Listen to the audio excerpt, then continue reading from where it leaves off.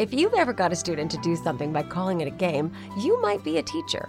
Being a teacher sometimes means finding ways around limitations, problems, or struggles to keep things on track. We learn to improvise and adapt. But when it comes to teaching language arts in our school, we don't have to find workarounds. Loyola Press took the long view when they created Voyages in English, the brilliant K-8 language arts program. The fundamentals of grammar and writing that students learn enable them to become effective writers, which can help improve performance on standardized tests and grow into successful communicators. The flexible framework of Voyages in English is adaptable to any teaching style and any student's abilities. With practice, the mechanics build in complexity over time. It just all works together. Visit voyagesinenglish.com to learn more, then order a sample. With Voyages in English, there are no crazy workarounds, just solid help for today's language arts teachers. Catholic Teachers Lounge with Jill and Colleen. Welcome to the Catholic Teachers Lounge, the only podcast by Catholic school teachers for Catholic school teachers. I'm Colleen, and I'm here with Jill, and we are grateful to be together again to laugh, explore, and connect. Thank you to Loyola Press for sponsoring us, and for you, the teachers, for doing what you do every day. How are you doing today, Jill? I'm doing well. How are you? Pretty good. The idea that came to me for today came from a teacher, but before we jump into her idea, I don't know if I've ever asked you this. What's the smallest class and the largest class that you ever taught? And is there a class, like I have a number in my head of like, once it hits a certain size, I don't do it effectively anymore. I'm curious if you've had that experience. Yeah, I think my smallest was like 11 and my largest was probably 32.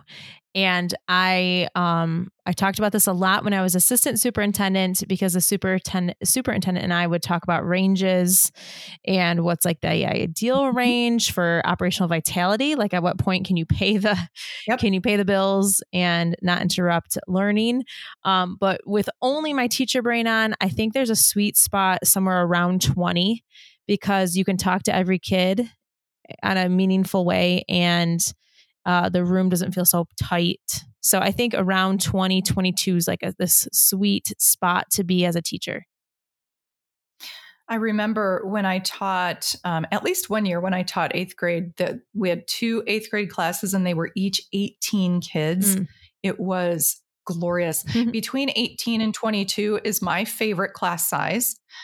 Those class sizes are hard to come by now. I'm in so many classrooms and so many places where class sizes are large. And that's actually what we're going to talk about today is class size. And there is such a thing as having too small of a class too. Because I think I had a class of 8 once. It's terrible. Not even, it's like small group work. It's not, you can't do much with it. So, okay. And a shout out before we even talk about the too big. So I just want to do a side shout out to every principal everywhere who's had to figure out, like, should this be 2 classes or 1? Because everyone thinks with just their teacher hat on and they're like, but I want 22 kids in this class. Like, it doesn't work that way if you can't split them correctly. So a shout out to every principal who has to deal with all of us teachers talking about our ideals, when in reality, there is a system to this. It does have to work out financially. So and space and like all these other leadership things have to be considered. So shout out to them while we get to talk about teacher stuff. That's right. Yeah. 27 is my personal max. 27 is like a big class for me. I've taught up to 32 in a classroom before and not well. So 27 is my max, and I don't like that. So for me, it's better smaller. All right. So we are going to talk about a large class dilemma that Vanessa Crawford, she's a 4th grade teacher at Most Holy Trinity Catholic School in Phoenix. And she invited me into her classroom to take a look at the space. I worked with her a lot last year. Her 4th grade class last year, she was doing blended learning. So she's got her children trained very well to maximize, rotation time, not losing instructional time in between those rotations. And she used her space really well and moved in some flexible seating and the teacher table and the whole, she did a really great job. This year, her class is 28 students.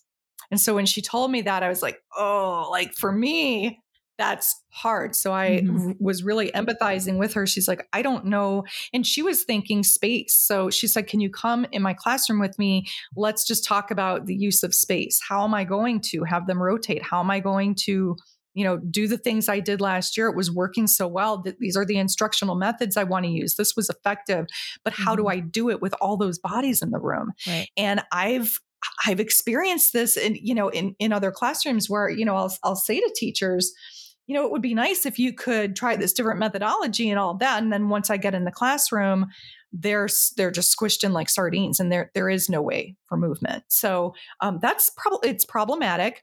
So here we go. I go into her classroom and she's like, okay, here's what I want to do. How do I build in, maybe it doesn't have to be station rotation. Maybe we can, figure out functionality a different way, but how do I build in? I have to build in student choice, and I need to build in some individual spaces for when they're on their device or when they're sitting and reading independently. And so what in this room is a necessity and what is a luxury? And one of the things that she had in her room from last year, she had comfy seating in her room last year. So like a couple of bean bags and a couch and things. What she did was she moved those out and gave them to the 5th grade teacher and said, these belong to those students. They know how to use them. They've been trained on all of this so that it can go with the students. As for her, she showed me these, it looks like to me like a TV tray where it has like the flat worktop on it, and a student can sit on the floor, put it over their legs. And there's like a couple of little bins on the side. They could put an iPad in it, their books, their stuff in it. Can you picture this? Yeah, I can. That's cool. Okay. So she had a stack of those. The way she had her classroom arranged was she had the desks. She has desks and chairs, and then she has one teacher table for small group for her to work with students. And so that space is protected. That's a necessity, right? Mm-hmm. And then the student desks, she's like, does every student need to have a desk? Marinate on that for 1 second, Jill, because I actually want you to answer that question for me. But so she had them set up in 4s, and I think she had 26 desks in the classroom. She was still short 2 desks, and we're getting pretty tight in there. So she said, what can I do? She said, I have this stack of, she had like maybe 6 or 7 of these personal desks. And so we were just brainstorming. Yeah, here's what you can do with those. Students can stand with them at the back window on the shelf. They can put it on the shelf, put their laptop on top of it, put in their headphones. She was like, oh, okay, I like that. They can sit on the floor. They can do things, lean up against the wall. We can use that space over there. They can sit up against the wall. They can use this space over here. So we figured out a few ways that we could have students at least do individual work. If you can't put more, put a carpet somewhere and have more group space, you can at least build in some spaces for individuals to work. So let's go back to that question I just asked. Does every student in a classroom need a desk? No, they just need like their space, like their tub or their hook. I mean, as long as you have a spot in that room that feels like it's yours, it doesn't necessarily have to be where you're seated, but there's some safety in knowing that my things are in one place. And I maybe have some options so I don't feel like I'm getting crowded. I mean, there's a little bit of safety in having a spot at a desk, but if all of my things are in a secure place, then I could be mobile as a student, I think. Okay. So I answered it very similarly because I thought the same thing. I see the pros and cons of this. And I'm sure there are whoever is listening is thinking, you probably have strong feelings on this. Absolutely. Every child needs to have their own space. Or no, I think we could roll with this a little bit. And maybe every child doesn't have to have a desk per se, but a space. Yes. And I said cubbies, like every student anyway should have, you're right, a hook or a cubby, a place for their things to be safe. I want to think about this in a different way too. So large class sizes, like we all want to grumble when we get that number, right? Like, oh my gosh, how am I going to do this with X number of kids? I had a moment in undergrad.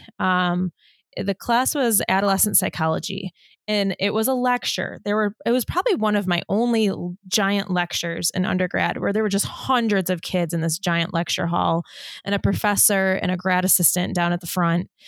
And she made a point to teach us. I mean, she was tough as nails. And she said, the size of this room does not change the way I'm going to teach you. And let me tell you how I'm going to do it. You're going to have an assigned seat. I'm going to learn this seating chart. I'm going to know all of you. And we're going to come up with ways in here that it's not going to be all lecture based. So even though there were hundreds of us in there, I had an assigned seat. She'd cold call on me like, "Hey, Jill, number 3." I mean, she just did it. And she also, like, we had partners. I mean, this was pretty mainstream, but like I had my turn and talk partner. I had my person in front of me partner, my person behind me. Like we had all these assigned partners around us, which kept us super accountable. You couldn't skip this lecture because she would know that you weren't there. It wasn't just taking attendance. It was like accountability. So all of the things that you would do if there were 20 kids in the room, she was doing with probably 200 to 300 in the room. And it wasn't because she was working harder. She just got really structured. So by having a structure, she didn't have to work 10 times as hard. It was, 10 times as many papers to grade, but not like the student experience was still, I still remember who I sat by. I still remember what we talked about. It was very much like being in a small class. That's awesome. That's great. And again, like great way to wrap up the conversation because that's the bell. There's the bell. There's the bell. So thank you for the energy boost though. We love exploring your ideas and affirming your efforts. Teachers, keep the suggestions coming in and tune into our next episode as we talk about more great ideas from fellow teachers, hopefully things that you can put into practice and think about in your own classrooms. We will see you next time.